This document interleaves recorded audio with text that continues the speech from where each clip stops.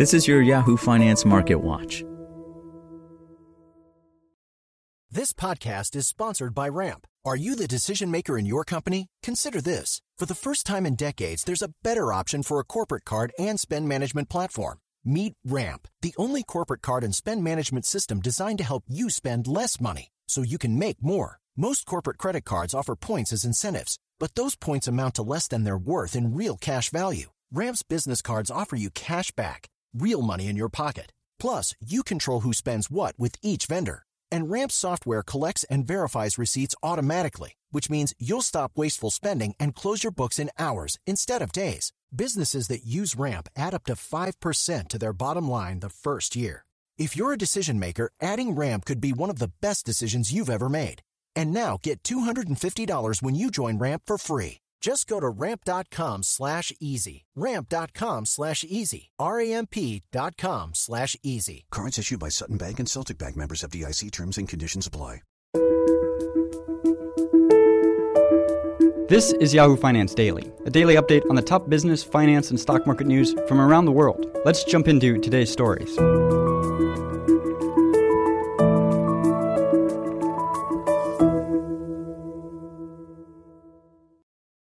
Stocks were mixed on Tuesday, with technology stocks under further pressure as investors further mulled the market implications of Federal Reserve Jerome Powell's renomination to lead the central bank.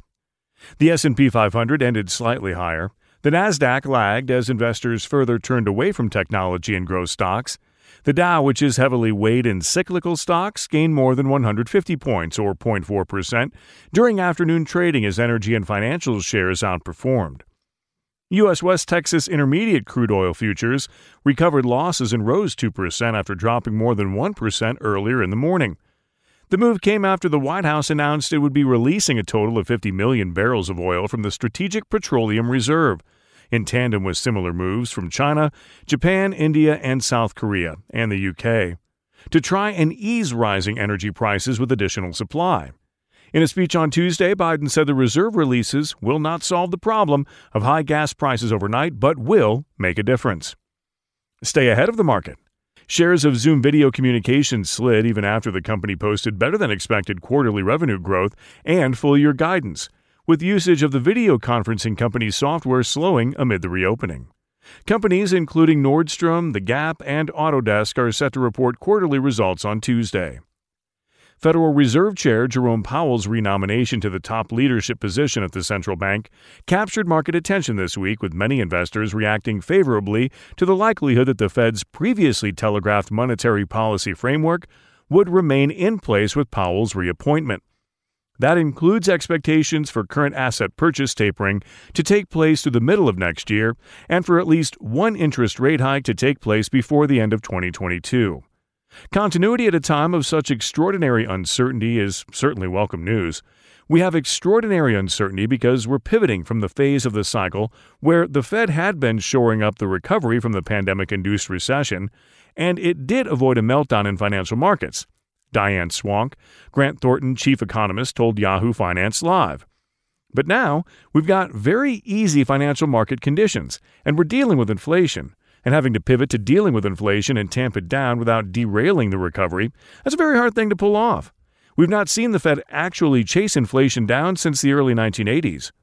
President Joe Biden also nominated Fed Governor Lael Brainerd, previously viewed as a potential candidate for the Fed chair position to replace Powell, as vice chair of the Board of Governors for the Fed.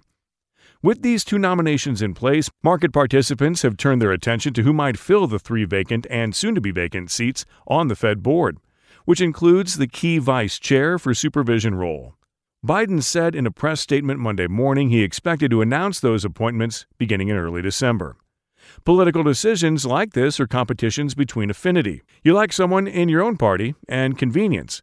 What can you get the Senate to do for you, and will markets receive it well? You have to view the Powell-Brainerd picks as part of a bigger package.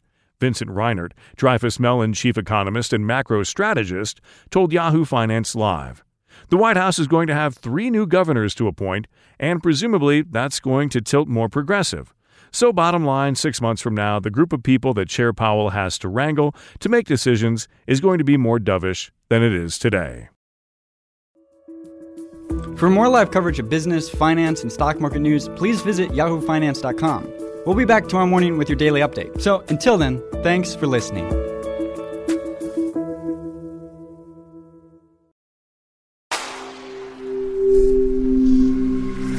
Spoken Layer. Traffic jams, tailgating, pile-ups. Ugh, the joys of driving. How could it get worse?